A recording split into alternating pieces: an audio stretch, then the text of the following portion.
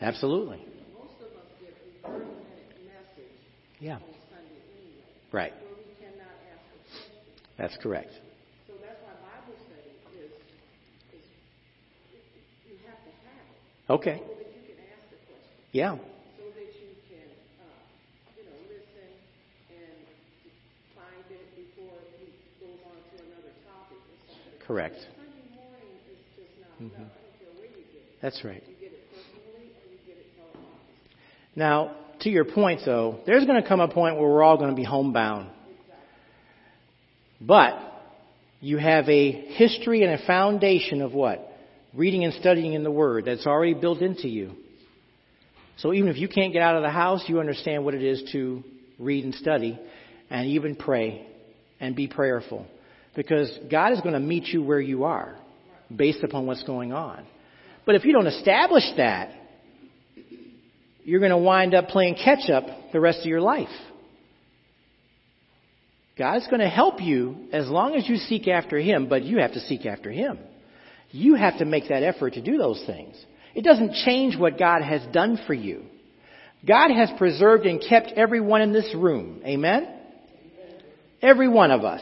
Amen. Elmer says amen because he knows that. That's right. You know, the power of healing, right? Healing power, all those things. He's preserved and kept every one of us. So He's not going to hold anything back. He doesn't hold anything back. We have to be cautious we don't hold anything back when it comes to going to Him. Every good and every perfect gift is from above, coming down from the Father of lights, with whom there is no variation or shadow due to change. All right, we're picking up. In our experience, every light flickers. Even the brightest arc lamp beams are subject to shadow. Not so with our God. No variableness or shadow of turning affects Him. God is constant and unchanging. Why am I making such an issue of this characteristic of God? Why does it matter if God changes every once in a while? Hang in there.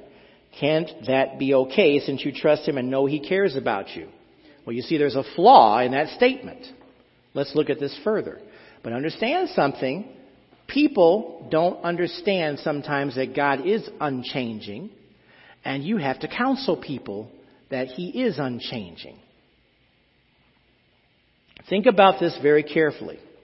There are people that you know who you trust and care about you, right? Let's go back to what J.R. says. It matters that God is immutable because if He could change, He would not be perfect. You get that? If God was a changing God, that would change His nature. It would change His character. He would no longer be a perfect God. He has to be unchanging. If He weren't perfect, then He would be like us. Remember, a lot of people think God is like us.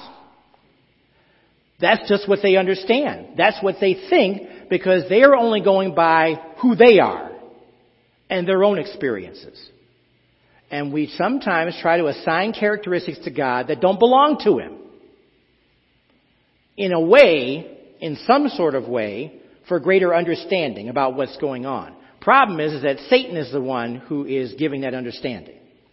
Satan wants you to think that God misses things, doesn't see things, doesn't recognize what's going on. What's happening right now with COVID-19? A lot of people are going to say, where is God in all of this? Where is He? Well, you've been taught and you understand that God didn't go anywhere. He's right here. But you need to understand in natural disasters, just like 9/11, when we had that event, a lot of people were asking the question, where is God? Why would God allow something like that to happen? And you need to understand that people ask those questions because there is a foundational void in understanding when it comes to God. There's a foundational void. That foundation has not been solidified. And all these people went to church thinking that's where they're going to find God. And for a hot couple of weeks, 3 weeks, or maybe 4 weeks, people did go to church. A lot of people left church after that because you have to understand that Going to church is not how you find God. It's just a place where you worship. But the actual location of God is actually right in front of you. You have to acknowledge who He is. But that's what we need to understand. A lot of people today are going to be asking the question, where is God?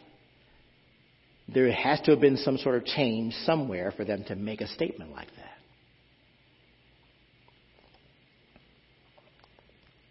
Here's what I mean. If Mr. Cranky's football teams, who you met at the football game in our previous lesson, had a perfect record and it changed, it would mean that the team lost the football game, thus changing their record.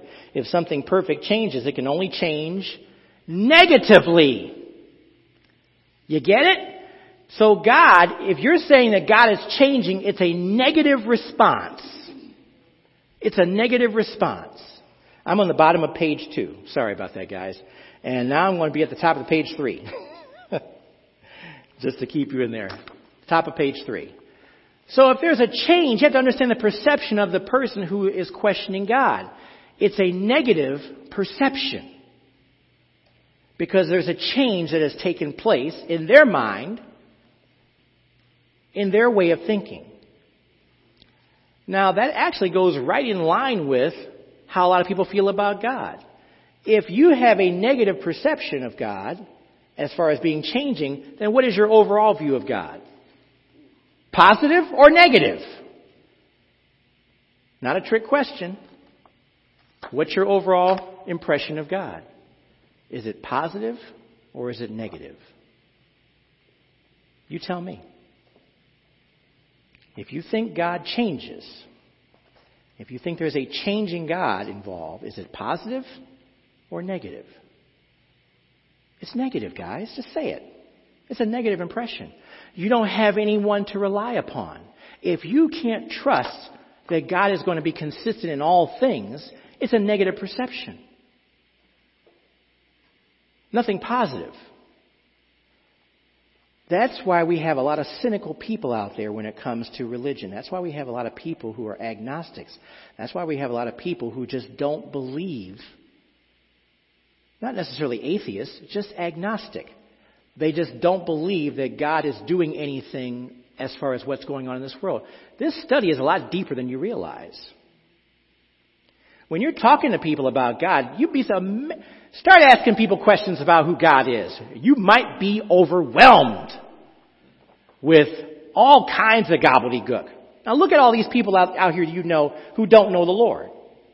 And there are people who do know the Lord, in quotes, who have messed up theology. Now come on. Messed up theology.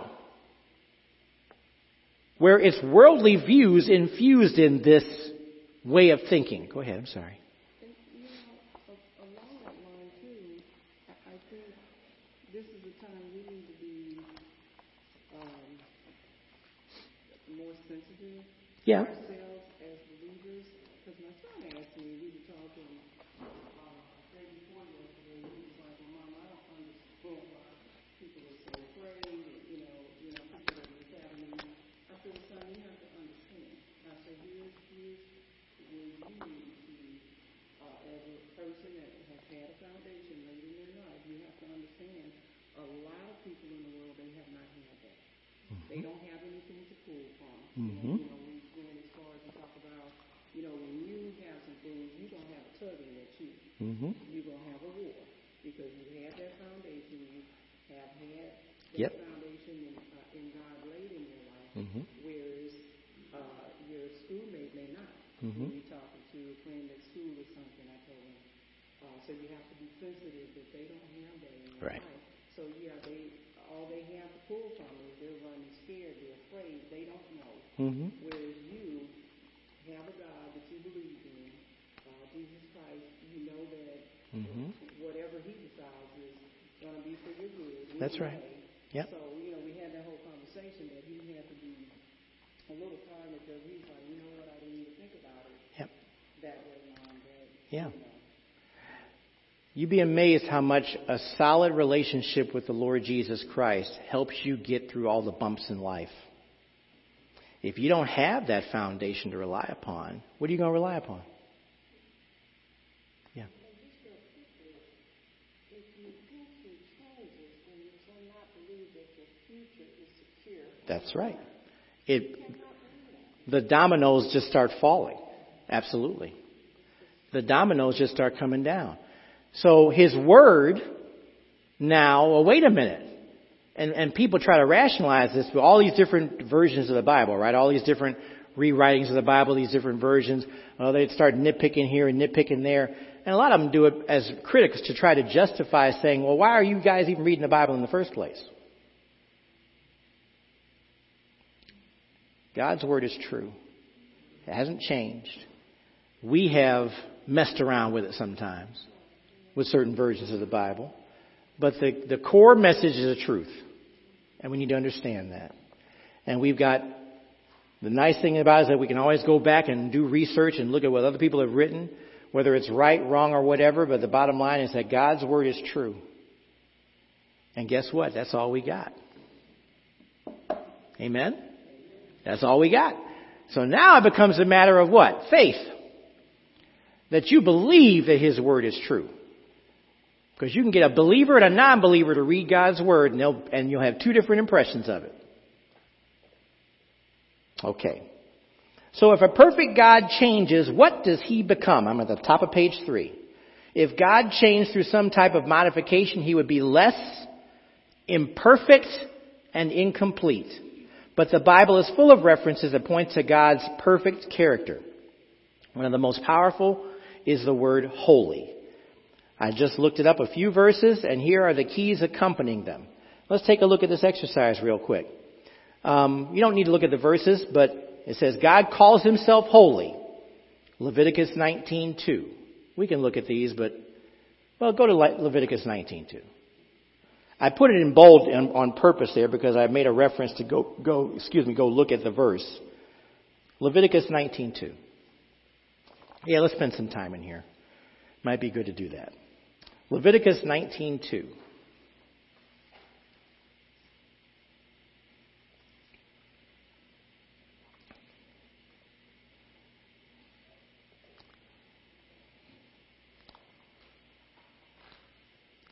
By the way, how many of you have Apple Watches other than anybody else have Apple Watches? Found an app that actually allows you to look at Bible verses on your Apple Watch. But if you don't have an Apple Watch, then never mind. So, but it's kind of handy dandy where you can just look up a scripture right there on your watch. You just have to have a certain, I guess me and my wife are the only ones in here. What's wrong with y'all? I'm just kidding. I'm just teasing. Oh, okay. Well, okay. I see. Well, good for you. That's outstanding. Thank you. I was referring to the Apple Watch, but okay. Thank you very much. All right. I'm not being an Apple snob. You can call it what you want. Leviticus 19:2. Speak to all the congregation of the people of Israel and say to them, you shall be holy, for I, the Lord, your God, am holy. You shall be holy, for I, the Lord, your God, am holy. Speaking to what? The congregation. Speaking to the people. Speaking to the people of Israel. Say to them, you be holy because I am holy. He's giving you a standard of living based upon who you are in the presence of. He's a holy God, and He wants you to make an effort to be holy yourself. That's His character. Now, He knows that we're in the flesh, and He knows that we can't be holy like He is. But He knows that we know what it is to be holy, and He knows that we can do things to make sure we're acting in holiness, including asking for forgiveness when we screw up. Repenting from sin. Turning from those things that trip us up. So His holiness is His character. Go to 1 Samuel 2:2.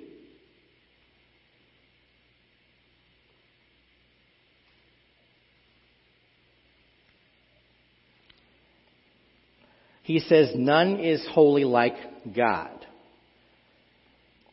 And that's what the verse says. 1 Samuel 2:2. There is none holy like the Lord, for there is none besides you. There is no rock like our God. Amen? Amen. God who inhabits praise is holy. Go to Psalm 22:3.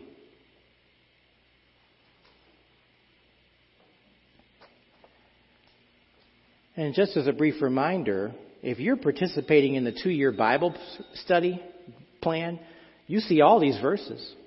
Everything that we're reading now is something you will cover over a 2-year period. Psalms and Proverbs, you cover all those in 1 year. So everything that you're seeing and reading here is something you would have read. It's really important for us to stay with our Bible plan and Bible reading.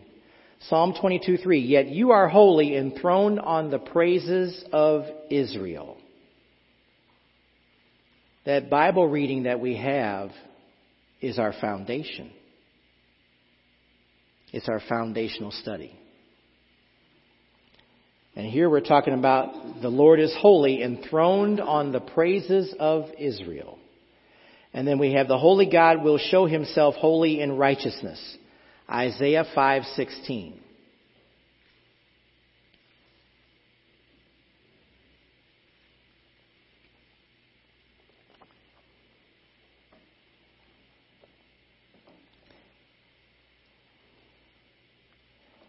But the Lord of hosts is exalted in justice, and the holy God shows himself holy in righteousness. Holy in righteousness. We serve a God who has not sinned. He certainly knows what sin is, but he has not sinned. And therefore, because he has not sinned, ultimately that judgment comes upon who? Us, unless we recognize Jesus Christ as Lord and Savior. Holy in righteousness. When did you start first learning about right and wrong?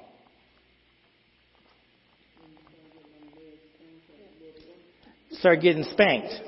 You started getting your legs whacked. When you were being disciplined. Yes, discipline is the appropriate word these days. Yes.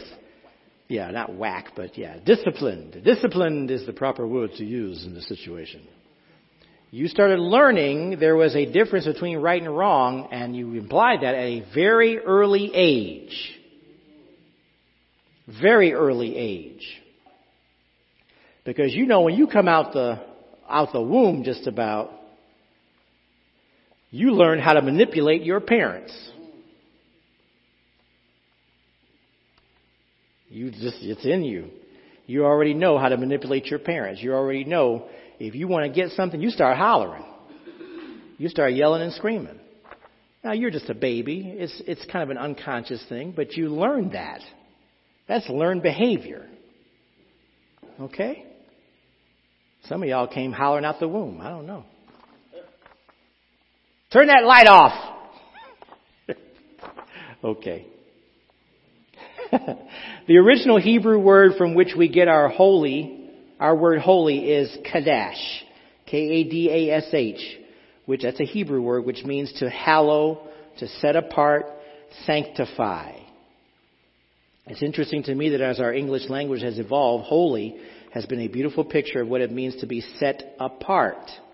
The English word holy dates back to about the 11th century with the Old English word halig. It's an adjective derived from hal, meaning whole. It was used to convey concepts like uninjured, entire, or complete. I love that God, because God is holy, he is complete. Amen? He's a complete God. He doesn't need refinement.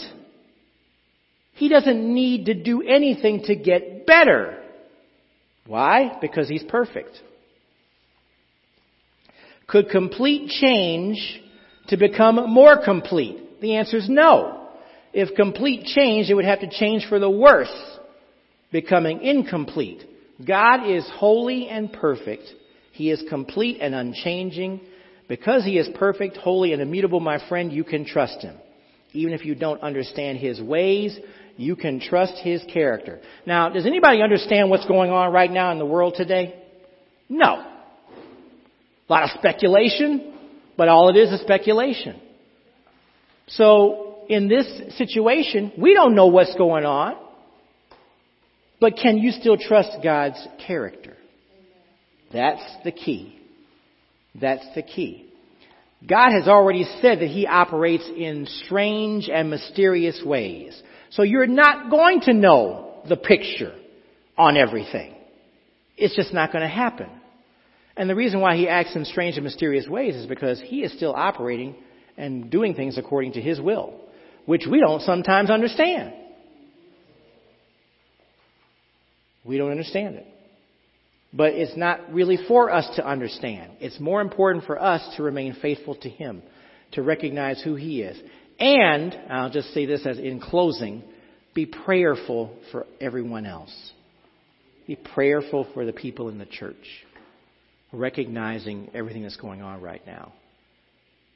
And reach out to them. People are isolated. Make sure that you're reaching out to people and talking to them as much as you can. Amen? We'll pick up from here the next time we get together for Sunday school, which will probably be at a time to be determined. So it's okay. Yes.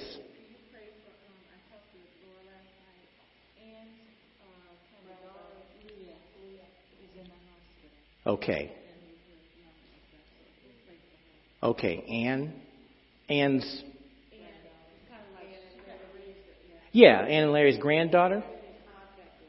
Okay.